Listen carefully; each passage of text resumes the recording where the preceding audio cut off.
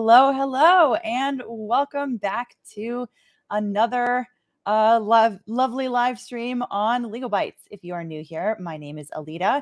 I'm a lawyer and I'm licensed in California and DC. I don't know why I'm a little bit blurry right now. For some reason, the background, it's like the camera just wants Indy. The camera doesn't want me right now. The camera wants to see Indy. Hopefully we can. Oh wait, let's try this. Maybe this will work. If I slowly do, maybe that's better. I think that's better. Anyway, I'm just kind of talking to myself now, but I have a wonderful guest today. Her name is Gabriella Hoffman, or Gabby Hoffman. She is actually a friend of mine, oddly enough, since childhood. Fun story. But I'm going to go ahead and bring her on. So, Gabby, how are you? I'm well. I really love retelling this story. And for your viewers, I think they'll find it hilarious that we actually grew up in the same county in California. We both are from South Orange County. Yep. We met for the first time in 1999 at SFO Airport when both of our families were on our way to Lithuania, where we have a lot of immediate roots to. I am a little closer by one generation to you. You're second generation American, or 1.5 generation. I'm first generation American. Yeah. And we had a crazy flight on Finnish Air and it imperiled us and kept us stuck there for like 15 hours. So we always look fondly in my family on that trip. And I tried to avoid SFO. And we actually lost touch for quite a while. Your brother had reconnected with me like 5 or 6 years ago. And I was like, Majeka. I was like, oh my gosh, it's Conrad and the Majeka siblings. So it was great to reconnect then. And we reconnected in person a few years ago when you moved out this way. And we've been in touch ever since. We went to actually the same university, didn't know that either until we reconnected, although you were a few years ahead of me at UCSD. So a lot of overlap. And I'm so grateful to share with your viewers about this really interesting topic about labor law, freelancing, independent contracting work, and so much more. I know a lot of people watching may have thoughts about it. They may be contemplating it. Maybe they are independent contractors themselves. And I think this issue is going to start to have more exposure, especially in 2022. We see a lot of push for labor, whether it's in the form of unionization, allowing contractors to or workers to collectively bargain, things of that sort. So much to discuss. And I'm happy to break down what's trending with you today. Yeah, absolutely. And I think especially for purposes of like YouTube, social media, you've got a lot of people that are content creators, influencers that are in this space that are I mean, they usually have some sort of a very small business themselves. And a lot of times people are hiring out editors. They're hiring out people to make thumbnails for videos. They're hiring out people to do all kinds of little piecemeal things that are part of their whole sort of their whole set of tasks that they have to do in order to run the business that they're running, however big or small it is. You know, whether you're Phil DeFranco and you're running this whole, like you've got a bunch of people that are like actually, you know, actively, regularly working under you, or you're someone a little bit smaller and you're just kind of like, you know, asking for a little bit of help here and there. This is the kind of stuff that could potentially come into play and may have an impact on all of these people. Because we're talking about hiring people out as independent contractors in a lot of these situations, unless you're much bigger, like a Phil DeFranco or, you know, Think Media, some of these other like big channels where people are, you know, where they actually have hired employees because they have, you know, regular income that's been generated, you know, that kind of stuff. So I think that there is a lot of interest for content creators as well as for, you know, everyday people that are, let's say you're running an Etsy shop, or let's say you've got, you know, some other kind of a side gig. A lot of people have a lot of things that a lot of ways that they're trying to, you know, maximize their income, maximize their you know, overall prospects for their financial future. And so this is one of those ways that these laws can have a really big impact. And it's really puzzling to me that the very act of people engaging in the so-called freelance economy, or rather the gig economy as it's being billed, I like to lean on more so the freelance economy, not because gig work is a horrible term. It doesn't accurately portray gig workers. You are working multiple gigs. I myself am a freelancer who has multiple gigs, but I work on a full-time basis. I think people think that you're not working a full-time basis even though you have a higher Rolodex or a bigger Rolodex of clients. But what's puzzling to me is people call this form of work, when you choose to work flexibly, exploitation. Certainly there are instances of misclassification. I have no doubt there is. And if they are, they have to be rectified and fixed. But to take a minor issue in the big scheme of things and blanket statement, like apply it to every single worker, independent worker especially, or flexible worker, that's going to create a lot of problems. And as you know, in California, we've seen the firsthand effects of what a law like that can do as it relates to how workers are classified. And now workers have to prove they're not employees in California through an ABC test. And I know you'll explain the case that's sprung this about. Yeah, absolutely. So let's, before we get into the individual that we're going to be focusing on, and some of the kinds of laws that he's talked about, and some of the policy changes that he's advocated for in the past, which we can probably expect him to advocate for in the future. Let's talk a little bit about your background. So what do you do on a regular basis? Where can people find you? That kind of stuff. Perhaps unlike most of your guests on the program, I'm not a lawyer, and I don't profess to be a lawyer. So I'm going to put that out there. But I try to follow laws and dissect laws in my profession as a full-time freelancer. So as a freelance journalist, as part of my one of many responsibilities and kind of tasks that I undertake. So I do a lot of writing and reporting. I've interviewed a lot of prominent people in politics, private sector, different industries, and really have tried to talk about different issues that are not being discussed, including this subject relating to independent contractors. So I love to ask lawmakers, politicians, any prominent people what their thoughts are on the future of work in this country. And I think it's an important discussion to have.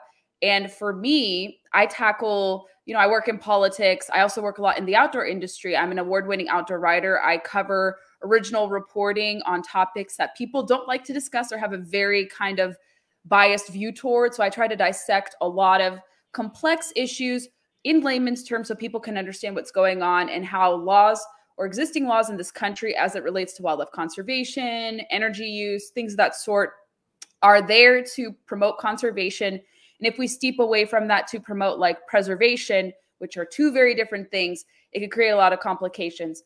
I also focus on working with even smaller kind of private clients. I've worked with fly fishing lodges. I've worked with startup companies. I worked with a tech company to help with cybersecurity issues. I've worked on political campaigns. I've done public type of sector speaking opportunities in different state legislatures. I worked in Pennsylvania a few years ago to train them about best practices in social media. So I've done the whole gamut, what you could think of a freelancer does, and I do this on a full-time basis. In my journey as a freelancer, it wasn't like rags to riches immediately. You don't get rich immediately if you're a freelancer. That's something people have to be aware of. It takes a lot of time. And when you grind and when you dedicate a lot of time and you go through challenges, jump through hoops, and struggle a little bit on the way, you really appreciate the success you achieve later on. And so I'm going into my 6th year as a full-time freelancer, and I've seen the fruits of my labor materialize. I've started to get higher dollar clients. I really enjoy the independent contractor status I have because I can tell prospective clients and say, well, I want to work with you on a contractor basis because I would lose out on other opportunities to gain financially. And I don't want to be just tied to you guys. Love you guys, but I want to have like more clients to work with because I like to have a diversity of workflow and diversity of materials to work with. And so for me, I found that to be a really amenable kind of arrangement for me. And I know lots of other people have found that to be a really desirable arrangement for them. Certainly not everyone can succeed as a full-time freelancer. If you don't complete, let's say what they call the 3-year threshold mark successfully, it is really, really hard to pursue this full-time. And even any small business you do, whether you're a one-person business like me, or you're running a brick and mortar small business shop that you eventually want to make into a big business, they say about 3 years is the time to determine whether or not you want to take your business full-time or really go full throttle with it. And so for me, I was able to hit that 3-year mark and just keep on going. And now, despite COVID, I've been able to have steady workflow, have a lot of clients. I have to reject client work now because of my schedule and other commitments that I have. It's a good problem to have. Yeah, a good problem to have. And I will kind of conclude by saying this, that I also have 2 fellowships that I do on top of my existing work.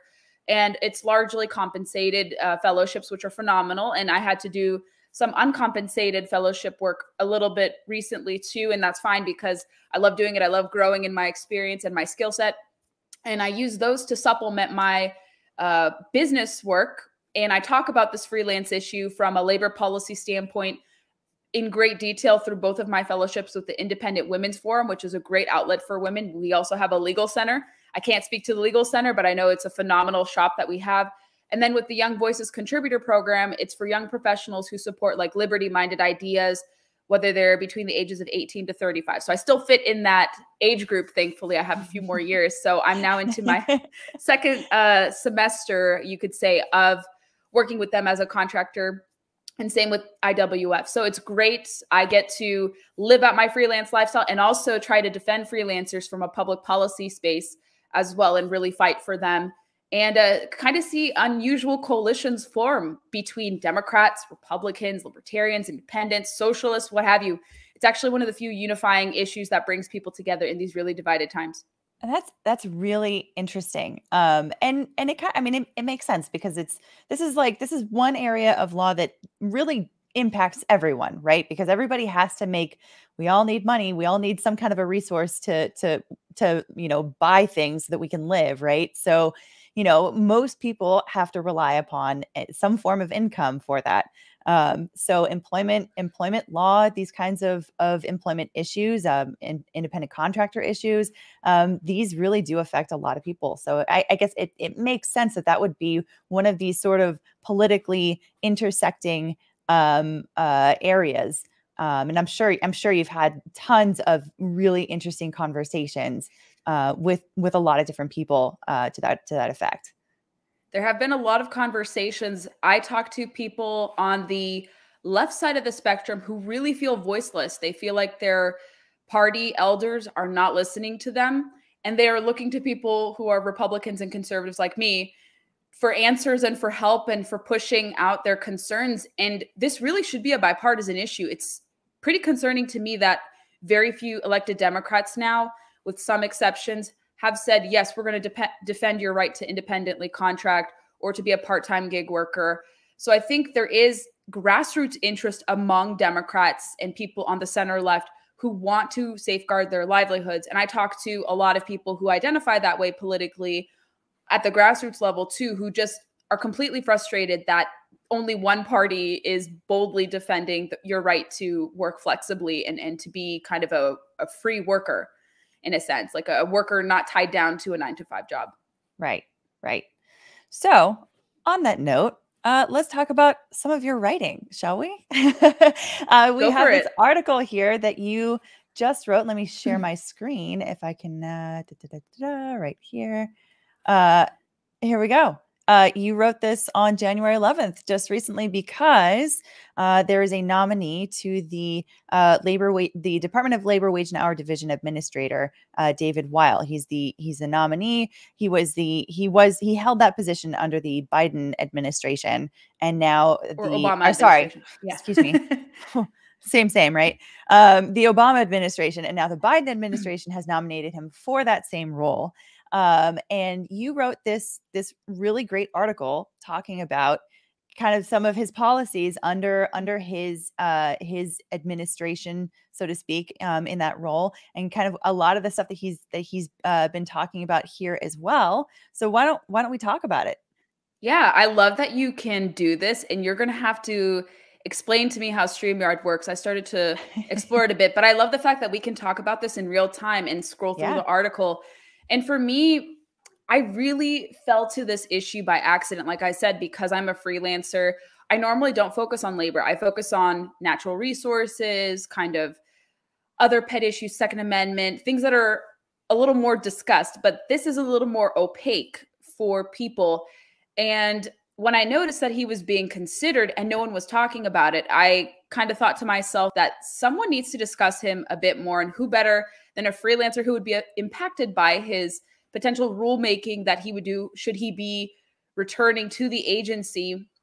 And I was reading through some of his past remarks, some of his administrator observations. They're called AIs. They're like memos for the agency. I can't recall the exact term of it off the top of my head right now, but they're called AIs and they're memos.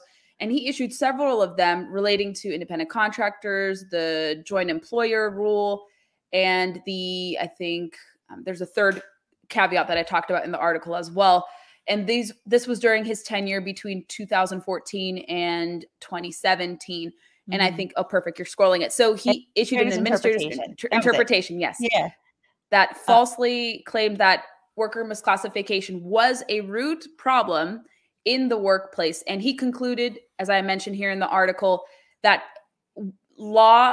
the Fair Labor Standards Act, which is what he would use or what he would tweak to change how workers are classified. He believes that you should use an ABC test to determine if a worker is an independent contractor or employee. And when you use an ABC test, for those of you unfamiliar, it makes you a default employee unless you can competently prove, and you'll have to jump through hurdles and prove through somewhat difficult means if you are an independent contractor. So it makes it harder for workers to be free of traditional employee-employer arrangements. So he's written memos about his desire to look into options like an ABC test. And I've seen some writings from him saying that he would like Congress to implement a ABC test. And as you know, in California, the ABC test has been extremely disastrous. I've never seen a law go into effect so quickly and enact so much pain onto its residents like that of AB5. And actually, the chief author of AB5 just resigned from the legislature, interestingly enough, to lead one of the biggest big labor organizations in California.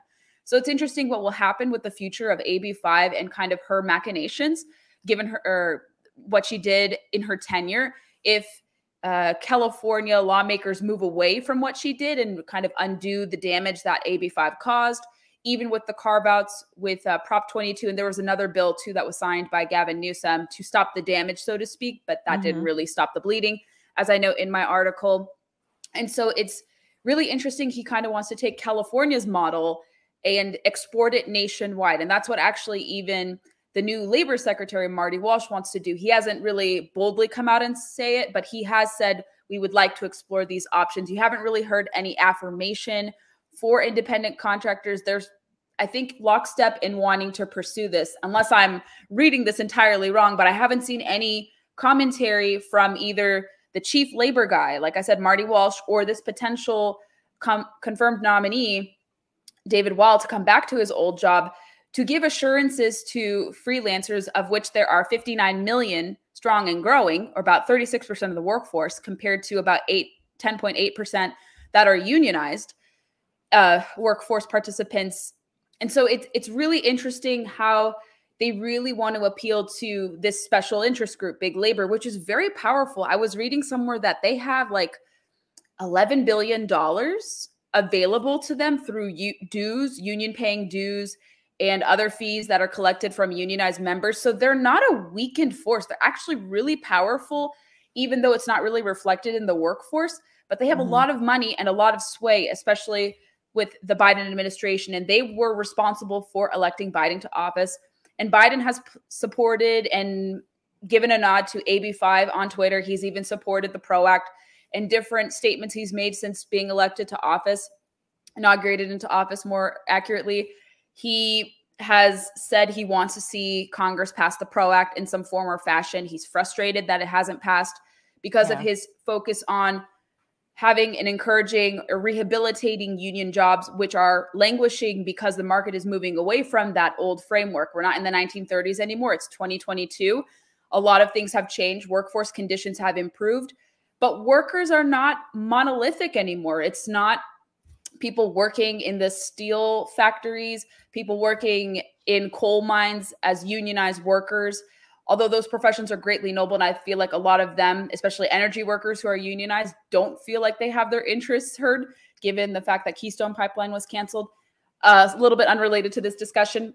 Yeah. But you see a lot of push for big labor policies, and pro-labor doesn't necessarily mean pro-worker. That's something I want to convey to your audience here, because you're going to see, and you are already initially seeing, the conflation of, well, this is pro-labor, therefore it's pro-worker. But you hear from a lot of workers like me, even beyond me, more serious workers and people who have far more clout probably than I do, and who've worked in freelancing a lot longer than I have, who've said, well, workers can't be classified or lumped into a one-size-fits-all approach. It's not legally sound to do. You can't do it because there's no appetite to classify all workers as one and the same. Because we're such a individualistic, I would say, country, all people can't be deemed the same when it comes to any other area. Like, I don't think you can regulate everyone equally in certain industries because there are different skill sets, there's different interests, there's different experience levels. So it'd be really hard for the government to come in and say, you all are employees, when in fact, I'm not an employee. I'm not working for one company full time. I'm working for 4, 5, maybe 6 companies on a large scale basis, smaller scale basis, per project, per diem basis. And so I shouldn't be regulated as an employee or classified as an employee because my work does not reflect that.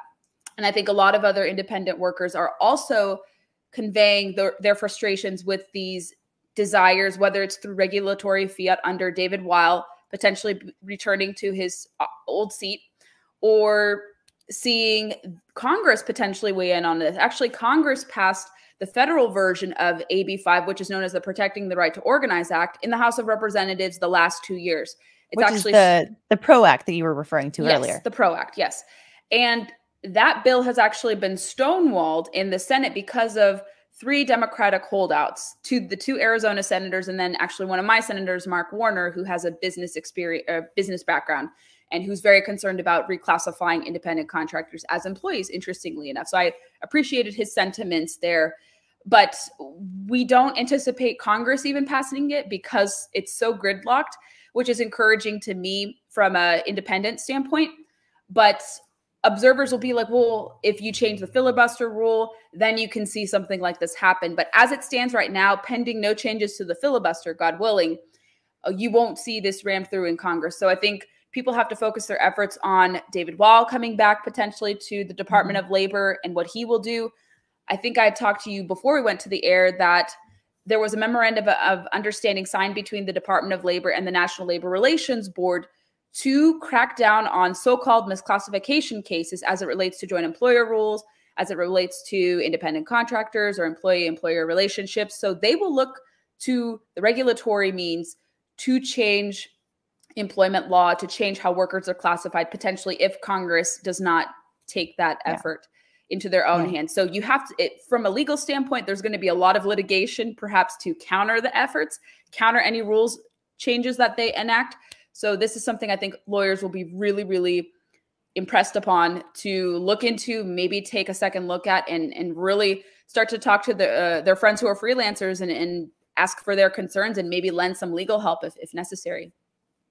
Yeah, no, I think there's a lot here to definitely talk about with regard to laws.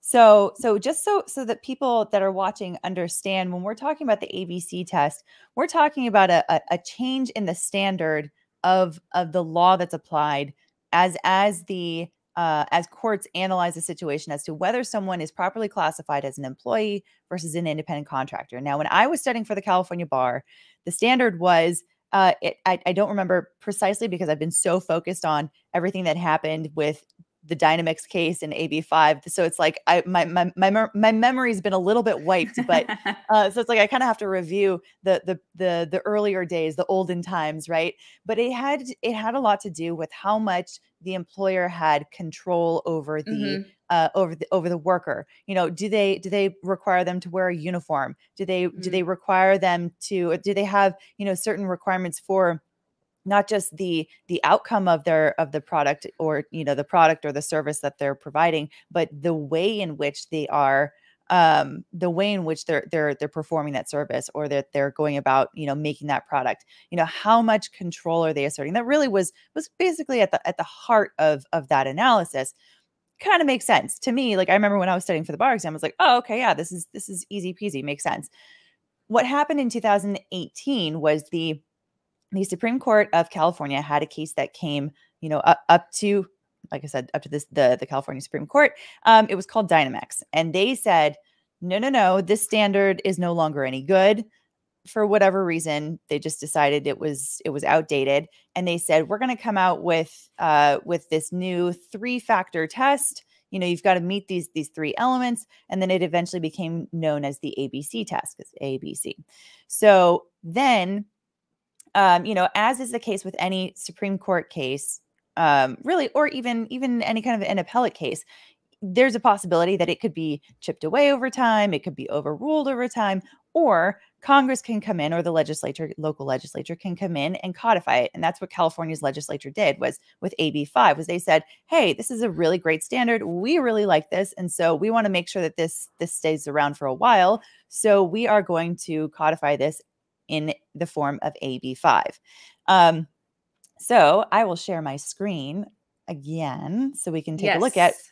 what that ABC test is. So this is the Labor and Workforce Development Agency website. So this is straight from the California government website here. And so I'm going to be reading through relevant parts here also to for people that are going to be listening in the podcast version, because we're starting to upload these live streams to Spotify and Apple Podcasts, and I'll be getting other platforms up as well. So I'm very excited about that. So I have to kind of retrain myself for people that are not able to see but just listen. Yes. So here's what they say is the ABC test. They say under the ABC test, a worker is considered an employee and not an independent contractor unless the hiring entity satisfies all 3 of the following conditions. So what that means is the default is this person is an employee, and you have to prove, the employer has to prove that this person is not an employee, but an independent contractor. So we talk a lot in a lot of these lawsuits, whether they're criminal cases or civil cases, that the burden of proof is typically on the plaintiff. But let's say there's a particular plaintiff that files a wage and hour claim, right? Against an employer, wage and hour claim, meaning, they didn't get they say that they didn't get certain rest breaks, certain meal breaks that they were entitled to, things like that. Then the employer can come back and say, well, you're not an employee, so you're not entitled to those things anyway. You're an independent contractor. As soon as the employee or the plaintiff, the worker, says, well, no, actually I'm an employee, and here you go, that burden shifts to the employer to say, well, you've actually got to prove this thing now. So the 3 following conditions are: number 1, the worker is free from the control and direction of the hiring entity in connection with the performance of the work, both under the contract for the performance of the work and in fact. Now, that's very similar to the old standard, right? That's like what I mentioned before. It had a lot to do with how much control the employer had over not just the outcome of the work by the worker, but also the manner in which they did it. So that's the first element. The second element that they have to show is that the worker performs work that is outside the usual course of the hiring entity's business. So this part is one of the hardest parts, I think, for an employer to show, because if you are someone that this is just kind of part of your business model, is to sort of hire out a lot of these other minor tasks, and they're minor and they're not necessarily, core things, but they're in the regular course of your business. That is something that is going to be very alarming to a lot of employers or a lot of, entrepreneurs in this space. Because, let's say, for example, let's say for me, I hire an editor. I hire, somebody to make the thumbnails for my videos. Those are all tasks that are well within the scope of my business.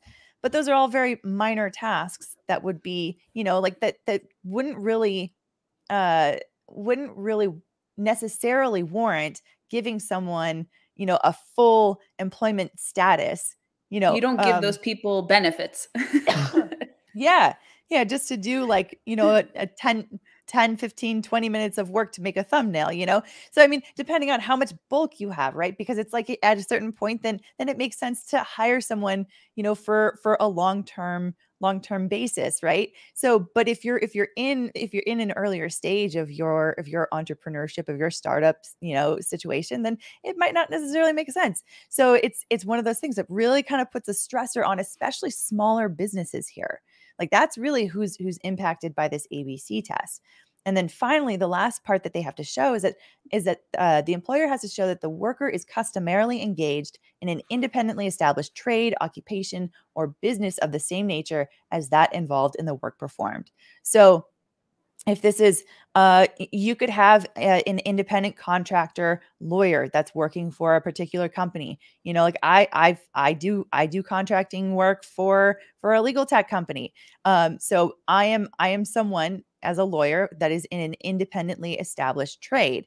That's lawyers are very often working for themselves. It's very common. But to say that you've got like a random truck driver that works for himself, or a random limo driver that works for himself, that may be something that's a little bit harder to show under this kind of an analysis, right? And so that's the basics of the ABC test under AB5. Now, in the last election in 2020, there was a measure in California that was really pushed by, of course, not a small business, big businesses, Lyft and Uber. That was Prop 22, that they wanted a carve out for their particular industries, for basically these rideshare companies, because they took a look at this ABC test and said, oh, this actually kind of defines exactly all of our Uber drivers, all of our Lyft drivers. Our entire business model would be destroyed by this test. So like we really need to fight against this. And so there were a lot of people that were especially unions that were, I think, that were fighting against the passing of Prop 22. And they it ended up passing. So there's this carve out.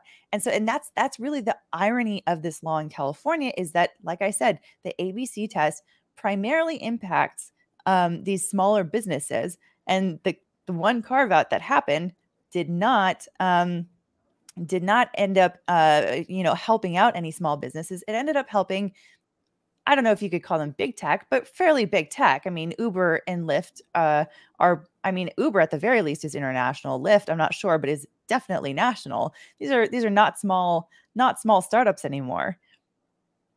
Yeah, they've certainly grown to be big conglomerates, and a lot of big labor proponents use them as scapegoats to say, well, let's look at the case of these companies. We keep hearing inklings of drivers saying they're exploited, they don't have benefits. So they go in and say, well, these people need rescuing from unions, these drivers who largely don't want to be unionized. And then they say, well, let's give them benefits because they need it. And actually, Uber, I think if private companies decide to give workers benefits, and maybe there's like portable benefits and there's some sort of middle ground you can approach without calling these workers employees, that's still being debated, whether or not you can encourage portable benefits. Although I think the freelancers have to look for portable benefits themselves. So you're in control of your healthcare, your dental, and then not have companies kind of be at the behest of your healthcare decisions. That's another sub conversation. And I'm hoping to learn more about that myself, because healthcare is a whole nother mess as it relates to workers. But a lot of people want to put more constraints on healthcare, not give people choices. And so there will probably be a wider conversation about the benefit discussion, although that's a really minor piece of why people choose to go into freelancing. You don't hear, even anecdotally, a gig worker who was an Uber or Lyft driver and say, you know what? I'm driving because I'm just really gung-ho about the benefits. Like, I really need benefits right now. And this is not to say that benefits aren't important, but they're very secondary or even tertiary when it comes to what motivates workers to work or pick up different contract gigs. You're going to hear a lot of Uber and Lyft drivers, for instance, say, I really love the flexibility. I love being able to work for both Uber and Lyft, or maybe one or the two, maybe DoorDash, perhaps working for another company on the side. I've met a lot of immigrants too, who are fresh to the United States, who said, because of certain limitations to employment as a green card holder, as a person with a work visa, I can't get a full-time job. So I think they found refuge in Uber and Lyft because it's not so strenuous in terms of the barriers to entry for certain workers. So they look to that as an option when they're just fresh out of their home country settling here in the United States. These are people who come here legally, of course, with documentation. And they find these outlets here and say, this is a good starting point. It's not my end all be all for my career choice. I actually met someone who's a doctor who said that it's really hard for him to immediately explore his profession here. He was a doctor back in, I think, Pakistan. And then he said that he's doing Uber and Lyft because he wants to make money in preparation for going back into the medical field. And you hear this echoed across different, let's say, Uber and Lyft drivers who tell you they love it. They may not like be so loving about it, perhaps, but it's convenient and it pays the bills. But you won't hear abject hatred of it from most workers unless someone is disgruntled. Maybe they found someone to say, let's go after Uber and Lyft, maybe a frivolous lawsuit. You never know. Like they can find, there are a lot of ambulance chasers out there, as you know, in the legal profession. So they could find some disgruntled former driver who wanted to sue Uber or Lyft on some grounds that they were misclassifying them or exploiting them. Although you willingly go into a contract that you signed with the company as a driver, you agree to their terms and conditions, you're using your car to pick up, drop off passengers. So you're really in control of what you do, although you are handed different tasks and responsibilities, but you have the freedom to pick the route you want to choose, the passengers you want to take, you give ratings to passengers, and then you just use that model for yourself and apply that in your driving responsibilities. And you can apply that to other type of gig work like this from bigger businesses like Uber, Lyft, DoorDash, things of that sort.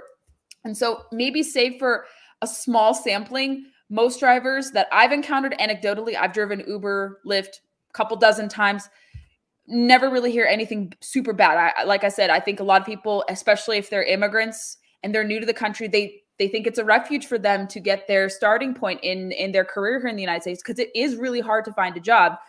I know from my family's experience, when you're here just learning English maybe, or you have no idea how the United States work, finding employment is extremely hard if you want to contribute to the fabric of this country, because most people think, well, they're not going to come here and work. But a lot of people actually do come here and they really want to work because they didn't have those opportunities in their home country. So as a way to kind of like help people climb the economic ladder, this is a really good introductory tool. Is it perfect? No. Could there be improvements made? Absolutely. But to completely upend the system by classifying the workers as employees, pretty controversial. And that's what California demonstrated, especially with the populace there. Like California is very, very far to the left. And a plurality of the vote in 2020 voted 56, 57% to allow Prop 22 to go into effect, to vote it in under the ballot initiative, and for the California government to adopt it into law as a carve out for AB 5. So it's really interesting to see that play out, especially the fact that big labor has a big hold in California. They're very influential in Sacramento. Right. And so the people spoke. So maybe the sort of advocacy in Sacramento is really disconnected from the overwhelming majority of California voters. And that's really interesting. Like I said, it's like a schism between the far left and maybe the moderate left in California. And so it's really interesting to just observe that and see what will happen if this were to take hold federally. But in California, even where big labor reigns supreme, the voters said, this is too extreme. We can't afford this. And even if we have our grievances with Uber and Lyft, this is a big, big step too far and away from the intention of trying to make worker freedom palatable to the masses. Yeah. And I have another anecdote. I'm not an immigrant, but I was also a driver for Uber and Lyft for a while. I don't know if the viewers will be surprised by that or not, but after I graduated from law school and took the bar exam, and I was kind of in between studying and then finding a job for myself, to sort of make sure that I was paying my bills and making ends meet. That's what I was doing, was driving around Southern California with my car and giving rides to people. And honestly, like, some of those rides were hilarious because some of my favorite times to drive were it was very specific. It was like Friday night at like 10 p.m. because, especially in like the beach cities in Orange County, because I would be picking people up from dinner and they would be, or either picking them up from dinner as a group and then going, dropping them off at some other bar or something. And so they were all like jazzed and happy and maybe a little tipsy, after dinner. And then like, or sometimes people had been like pre-partying and then they were going to be going out to the bar or something. And people were just like in that perfect zone of like excitement and happiness and like, yeah, like we're all just having fun tonight. And like before they got to the point where they were like sloppy, because Oh like picking no. them, like picking them up after like a midnight or 1 a.m. 2 a.m. was particularly bad.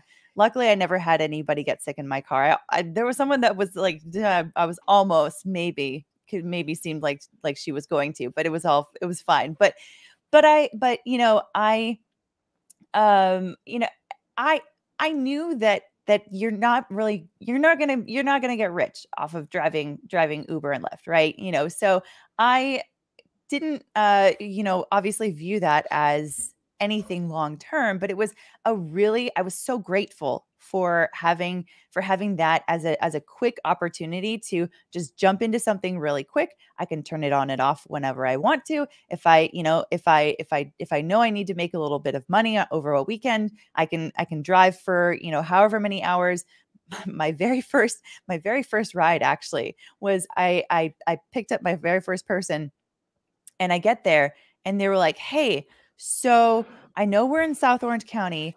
Uh, you could totally reject this ride, but we need to get to Palm Springs."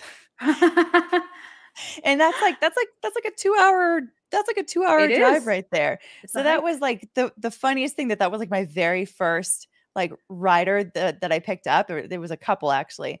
And they were like moving out there. It was kind of an odd situation with like their whole story, but it was my very first one. And I was like, I guess this is normal. Like, I'm gonna make sure that I'm like keeping in contact with my family to make sure that I don't get spirited away somehow on this trip. But like you said, I personally, this is just my experience. I was very grateful for that opportunity to jump into something to make sure that I'm paying my bills. And it was never intended by me, and every driver that I've ever talked to, I've never seen them, look at it as some kind of a long-term plan or a Mhm. long-term career. They're either people that are in the situation that I was in, just sort of filling a particular gap until they did what they were really going to be doing. Or like that doctor from Pakistan that you talked about, Mhm. or like him and others that were immigrants that are kind Transitory, of, yeah. yeah, just sort of like, this is a landing spot, and then I'm going to figure out my next step.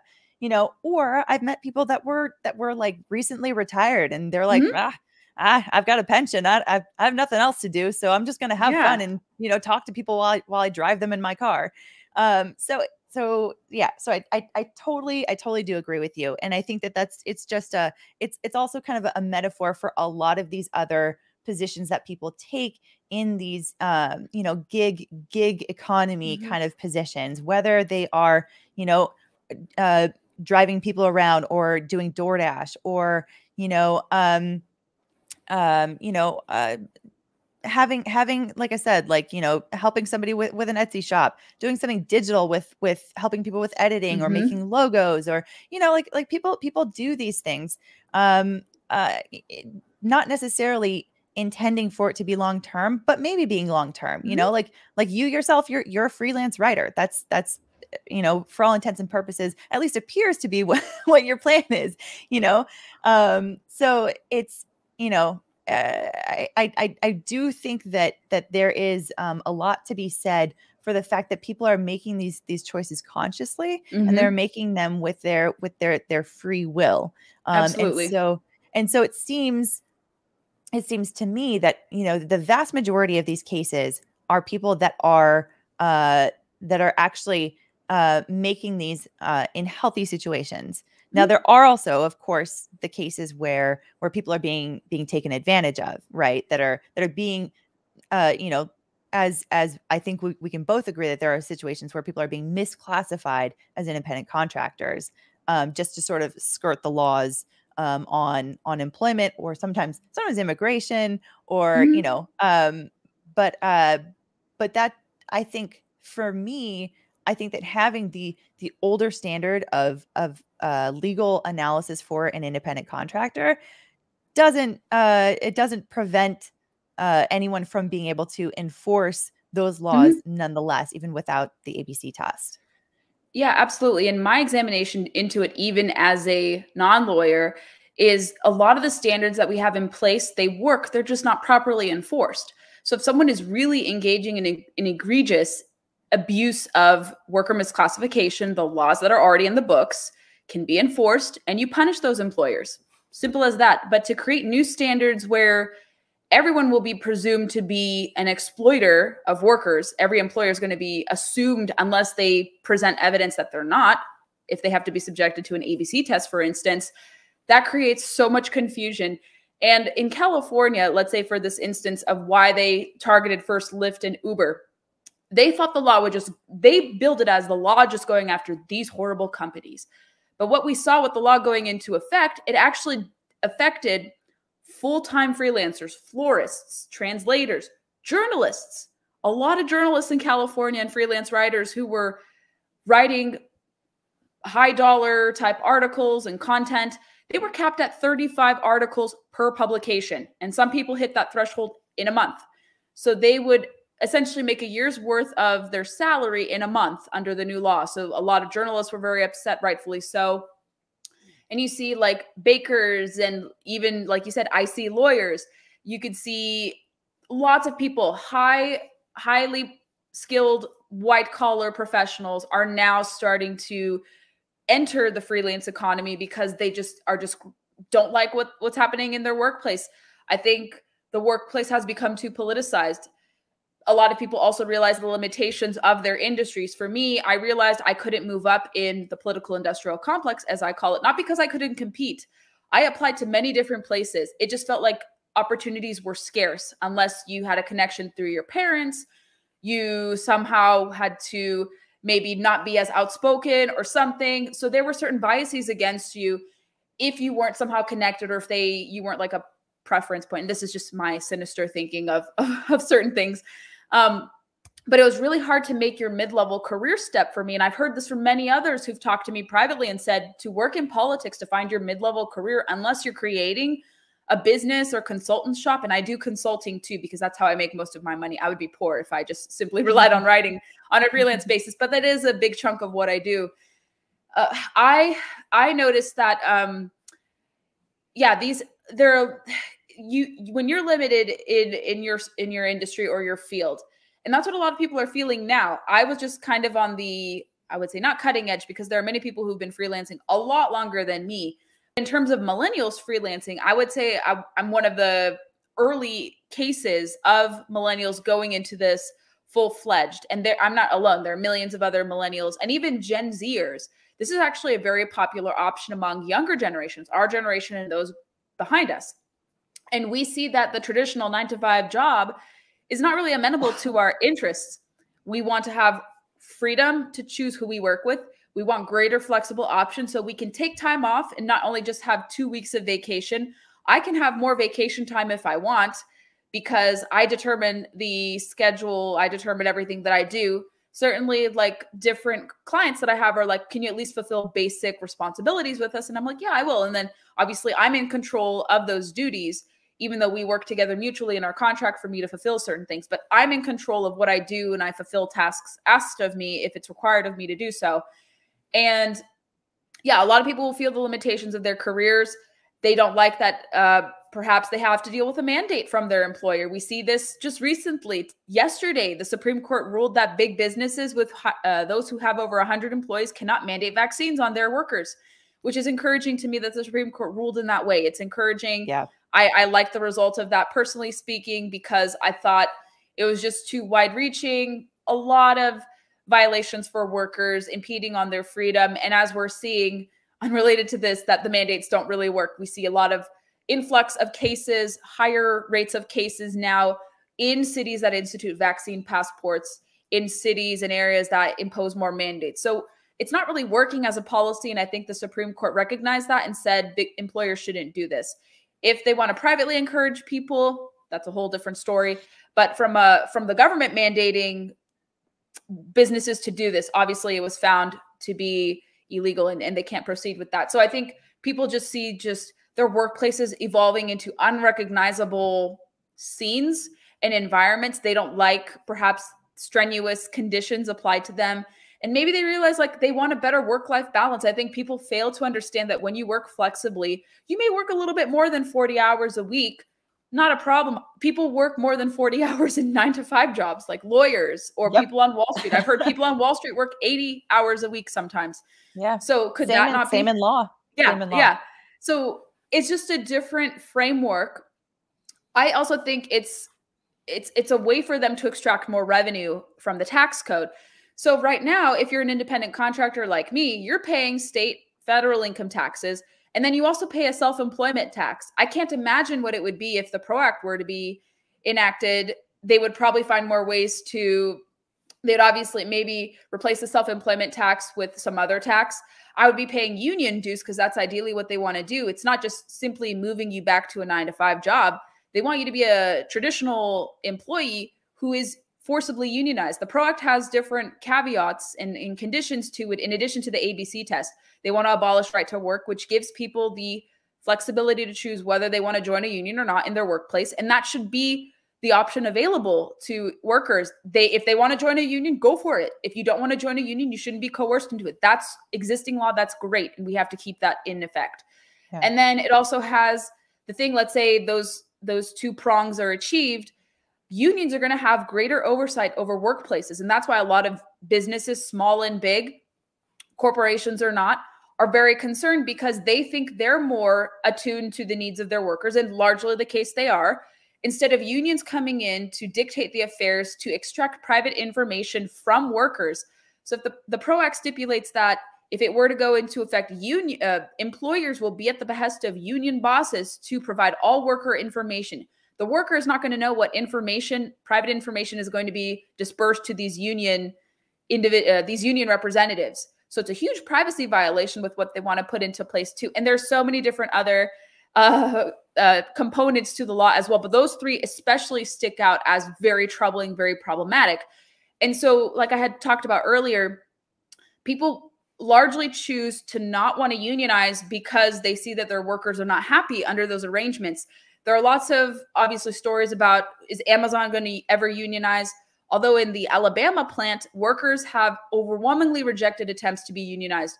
In a chicken poultry plant in Delaware, the workers there just voted to get out of the union, which is really interesting. You don't hear those stories being covered much. You do hear often, I think Starbucks had their first unionized shop in Washington State, and they're picketing, things of that sort. So certainly there's an appetite for some workers to want to unionize, and they say this is a resurgence of unions because they feel betrayed by corporations or different conglomerates.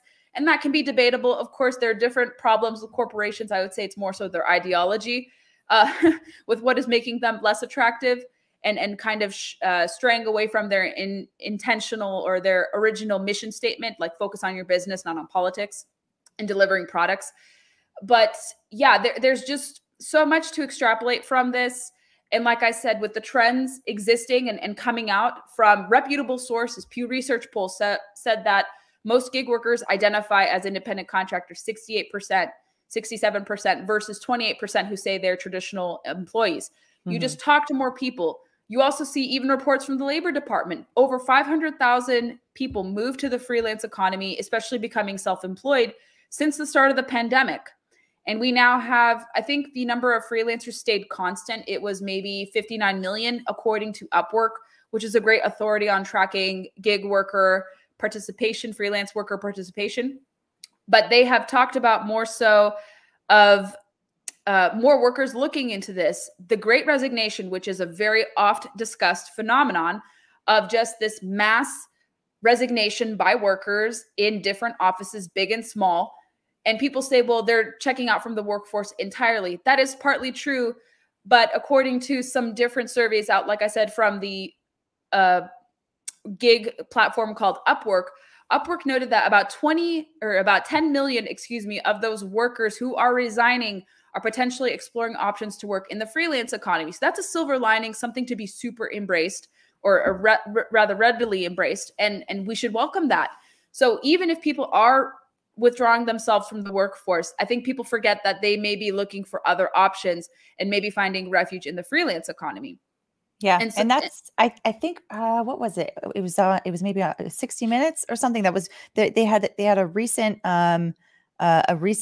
report on this that oh, did they? they were focusing on, I think, South Carolina, no, where was it? I think it was South Carolina, but basically one particular town, and saying that that they were interviewing a bunch of employers that were particularly like restaurant employers. Were noticing that they were seeing a lot of people in retail, people in restaurants. That's where this great resignation seems to Mhm. be happening, and these people are looking for jobs that are not only outside of that general industry, but also, as you know, as we've been talking about, that are sort of gig kind of jobs that are virtual, you know, doing like virtual assistant jobs. They also interviewed a woman that has had her own company for a long time, sort of setting up people to be virtual assistants for Mhm. these various companies, and a lot of those people would be impacted by this sort of like nationalization of the ABC test as well.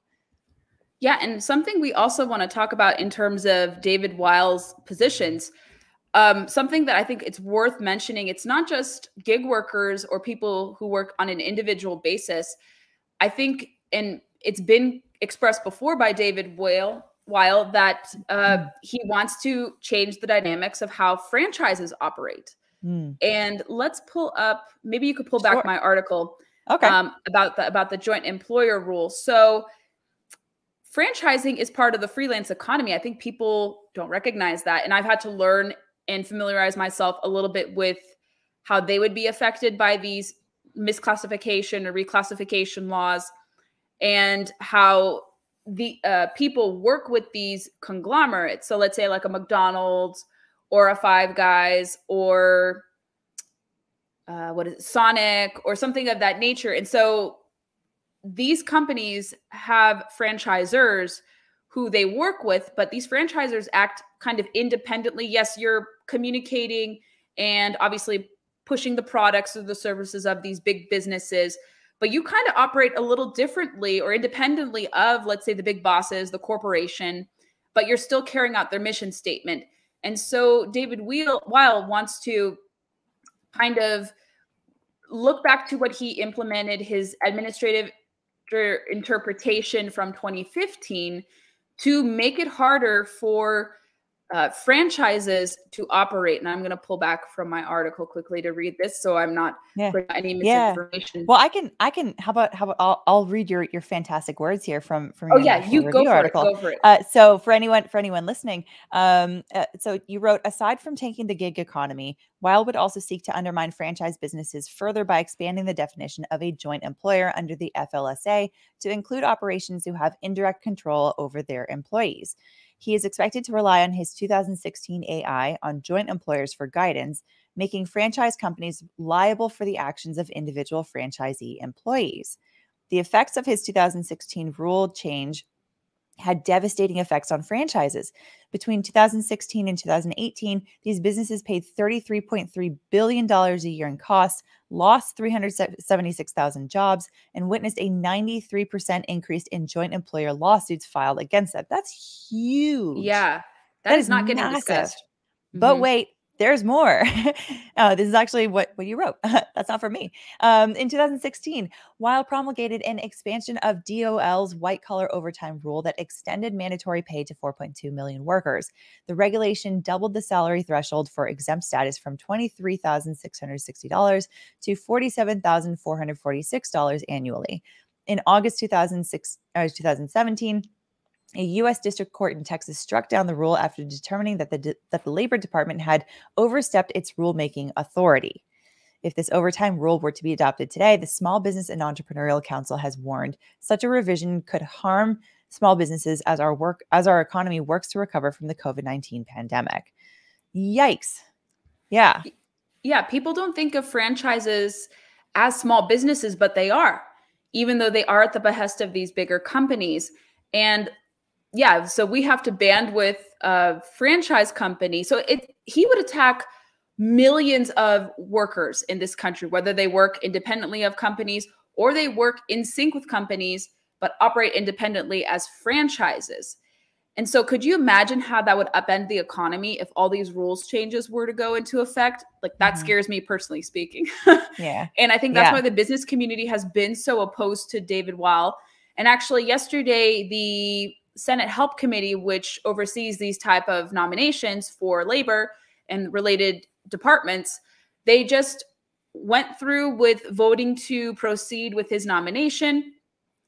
And we will soon learn whether or not the full Senate will vote to confirm him.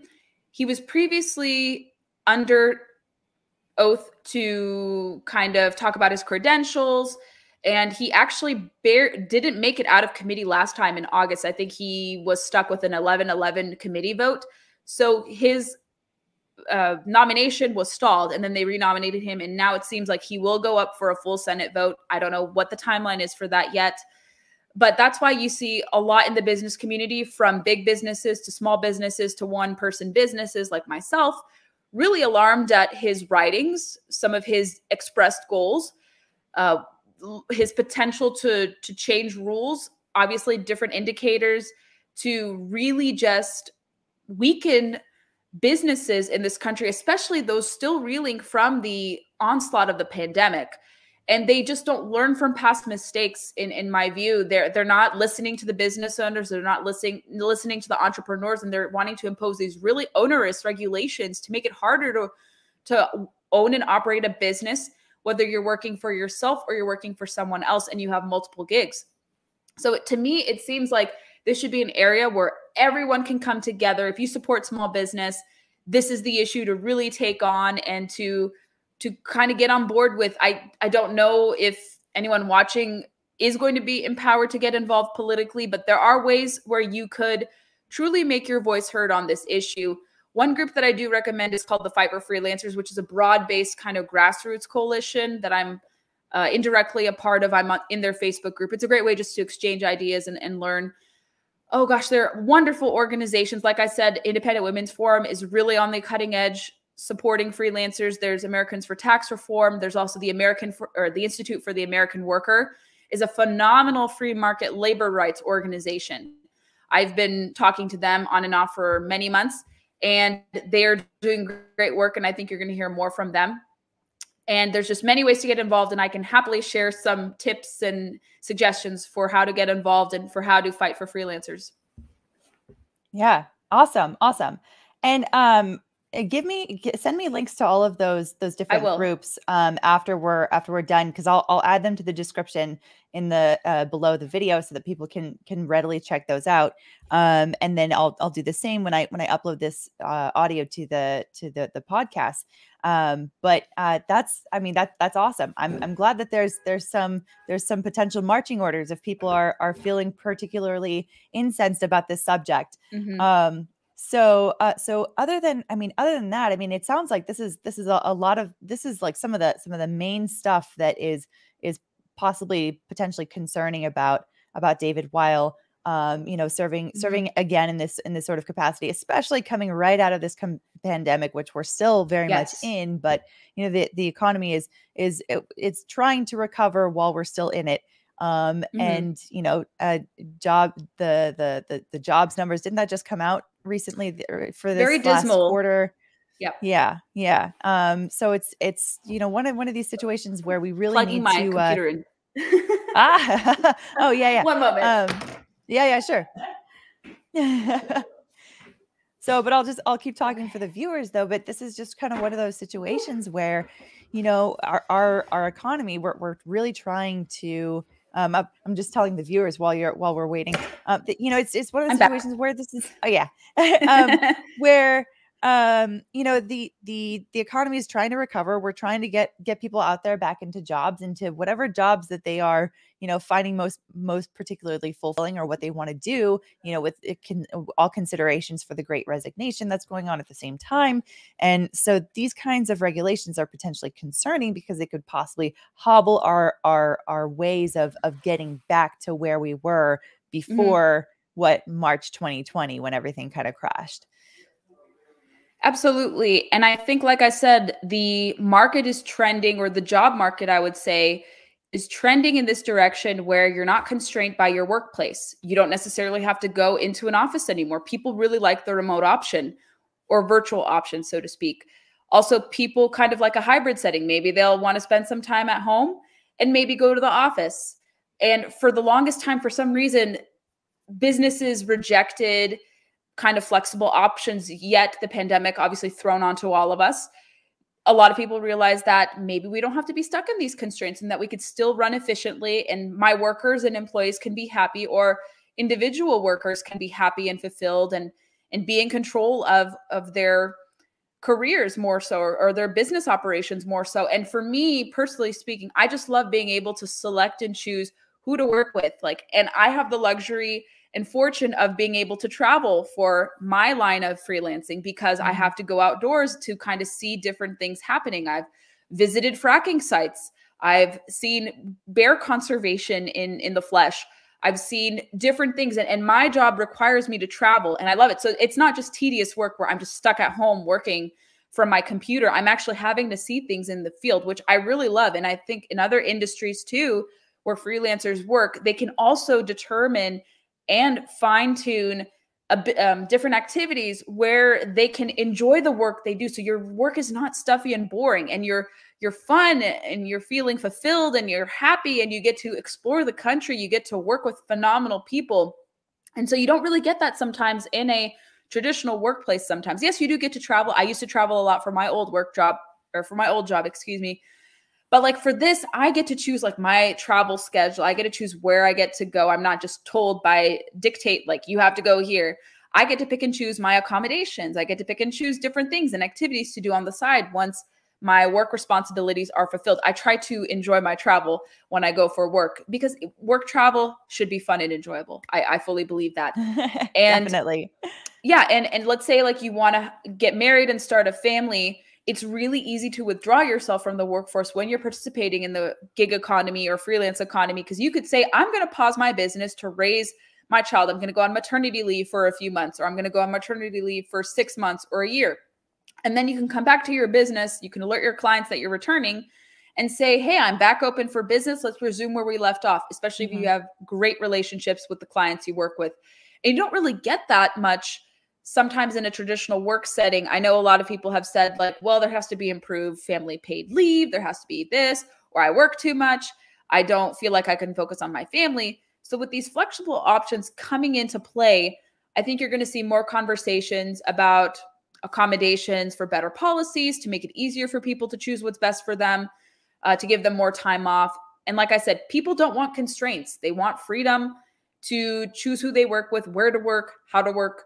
They love the flexibility that comes with this. This is universally accepted among all Americans, regardless of age, race, sex, geographical location, education status, and even work level experience. So this is one unifying, I would say, sector of the economy. And I think it's even part of the greater decentralization movement. And people really shrug at that term. They shrug at it because of, let's say, like digital currency, like non-fungible tokens. And while I don't dabble into Bitcoin, I'm very sympathetic to it being able to exist because it is a decentralized form of currency and of the economy too, kind of like gig work is. And so I can at least symbolically support it because government is trying to regulate it and put constraints on it and not allow it to flourish. And same what they're doing with the freelance economy.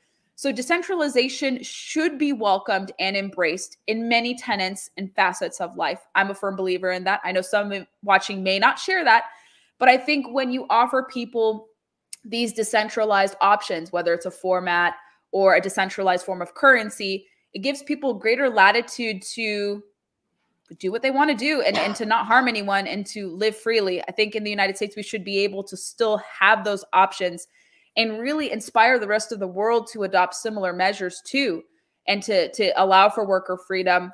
And yeah, like I said, let's not make decentralization a dirty term. I think that's been a longstanding tradition in the United States. It should be a tradition here. Like our families experienced in the Soviet Union. I know my family did. Everything was so centralized. And for me to not embrace that, I think, is making my relatives who had suffered very, very proud. And I think they would be very encouraged by seeing what I'm doing now, even though they're not here on earth anymore. They're deceased, unfortunately. And so kind of honoring my family as a first generation American, I think this is a way to showcase to people that we have these options available to us. Many parts of the world don't, or they're very highly regulated.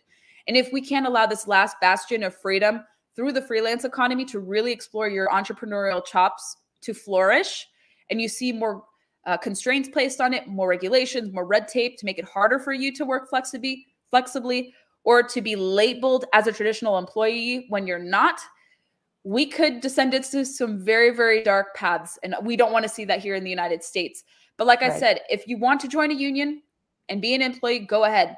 But also give us the latitude in the freelance economy to identify and work the way that we want to work. So that's kind of what I wanted to conclude on. Nice. Nice. I love it. I love it. And let me get, I do have a super chat that I neglected to get to at the beginning, but the Kenosha County Eye has said legal bites for president. Thank you. Thank you so much. And I'm so glad that you came in and supported. So I appreciate it. I'm not running, no time soon, probably never, but, I don't know that anyone would actually want to see how that would turn out, but, but I do appreciate the sentiment. But that's fantastic. I think those are some really great points. And I think, so I guess we'll leave with this. How can people get in touch with you? Well, since most people are probably watching on YouTube or some sort of streaming service, I do have a YouTube presence, and I do appreciate you tagging me. That's very kind of you to do that. That's a first channel or portal you can connect with me. I also have all my social media accounts linked there. It's actually really easy to find me on Facebook, Instagram, and Twitter because I am denoted by a blue check mark. And I'm grateful to the social media companies for recognizing that, because I've had people try to. You're one of those blue check marks. You're part of the blue check mark mafia. But I'm not elitist. And I'm one of the few blue checks who is not, I would say, very kind of like, put your nose up and look down on people who are not verified. I'm definitely not like that. I'm a lot of fun on social media too. I try to invite people for conversation. I don't try to talk about politics everywhere I go. Twitter is my mostly political format. Instagram, I like to showcase like my fishing and travel pictures or outdoor adventures. I also have a website called GabriellaHoffman.com where you can see my past case studies for client work. I post blog posts there. I also run a podcast for those of you who care about the energy, environment, and natural resources beat. I focus largely on public policy there, and I break down different laws, good and bad, or bills, good and bad. I have original interviews with different newsmakers, whether they're lawmakers or someone who is a upstart activist or a nonprofit manager, things of that sort. I invite really interesting folks to come on and chat with me about the great outdoors and how best to keep and preserve them. You can find my work at independentwomen'sforum.org or iwf.org. I explore more about the gig economy there. Young Voices program, you type in my name, you'll find some of my work there as well. I write a regular town hall column on Fridays and sometimes on Mondays in their VIP column section. Today, I actually explored some good legislation in the Virginia General Assembly, including a bill to protect independent contractors. And maybe another topic we could talk about later, we still have these government-run alcohol liquor stores, which boggle my mind. The only good thing California had in place policy-wise was no ABC stores. So we have a bill to abolish the ABC stores here in Virginia. Hopefully that goes through. And I talk about some interesting legislation. I've never heard of that before. It's an East Coast thing. An actual government-run liquor stores. DC does not have this, but Virginia does. We've come a long way from the prohibition. I know, like 90 years later. And so I like to focus on interesting stories. Like I may even, like I said, dabble into like abolishing ABC stores a bit more, because I'm not a drunk or anything of that nature. I believe everything in moderation, but you won't be able to change people's drinking behaviors if you put government in charge of this. And I listed in my column actually how there was a lot of excessive force used by the agency for cases that should not have resorted to excessive force. So that's a common conversation here in Virginia. Like the agency needs to be reined in or privatized because of misgivings from the past. There were cases where they hassled a girl for buying non-alcoholic LaCroix beverages. They beat up another UVA student because he presented a supposed fake ID to get into a bar. So there will be a conversation about that. So that's something I look into as well. Okay. But yeah, I focus a lot about Virginia. If anyone lives in Virginia and is interested about kind of the future of our new state government, I'm actually personally very optimistic about it. I think Virginia can become a business-friendly state again. I think you're going to see a lot of improvements to worker freedom and many, many other interest areas, because we were lagging behind actually a lot of our neighbors in the Carolinas, West Virginia, and some other nearby states. So I think Virginia is going to be on everyone's radar very soon. And if you want to start a business here, it's going to be easier. It's going to be a more business-friendly climate. We're not going to have as many COVID restrictions in place, which is wonderful. And I think you're going to see Virginia really stand out economically. And we welcome you guys to come to visit and maybe even move here. I think a lot of people really enjoy it. I do love Virginia. I haven't lived there myself, but obviously I've visited you there quite a bit from living in DC. And it's just it's great. I especially, I mean, I adore Alexandria, especially Old Town Alexandria. It's wonderful, it's beautiful. But there's so much else in Virginia that's to be loved.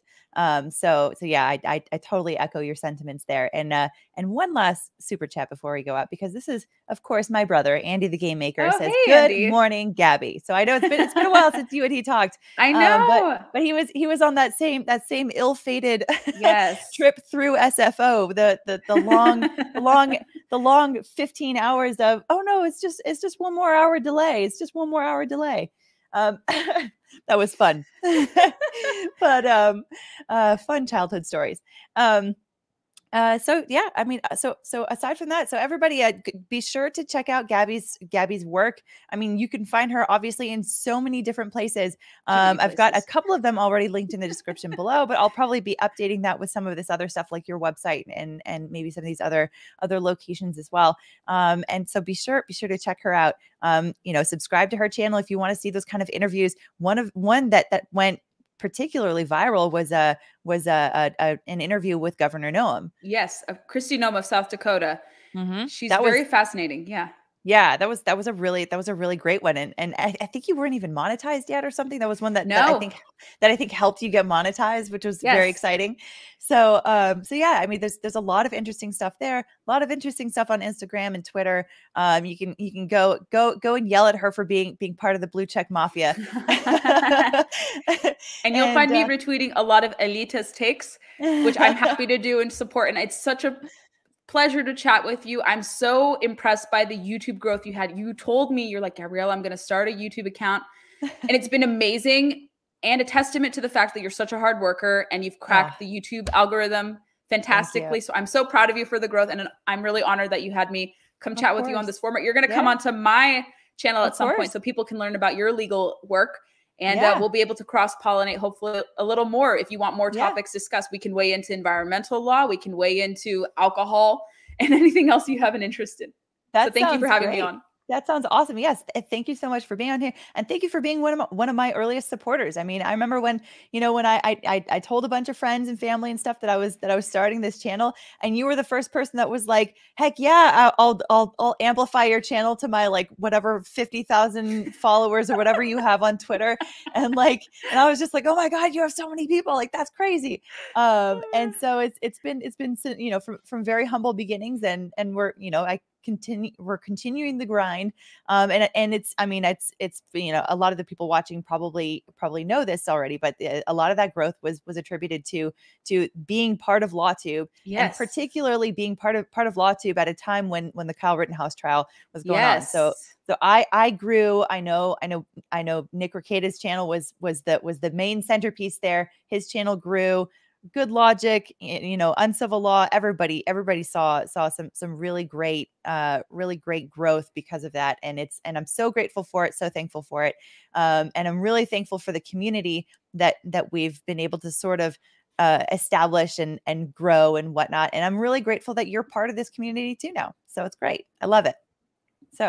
So with that, I guess we'll cut that off, and we'll end the stream, and we'll see you guys in the next video. After this, coming up actually relatively soon, I'm going to be going live again just to talk about the Supreme Court vaccine mandates. So there are opinions that came out yesterday on those. So with that, like I said, I'll see you in the next video. Okay. Bye, everyone. See you Thanks guys. for getting to know you. Bye.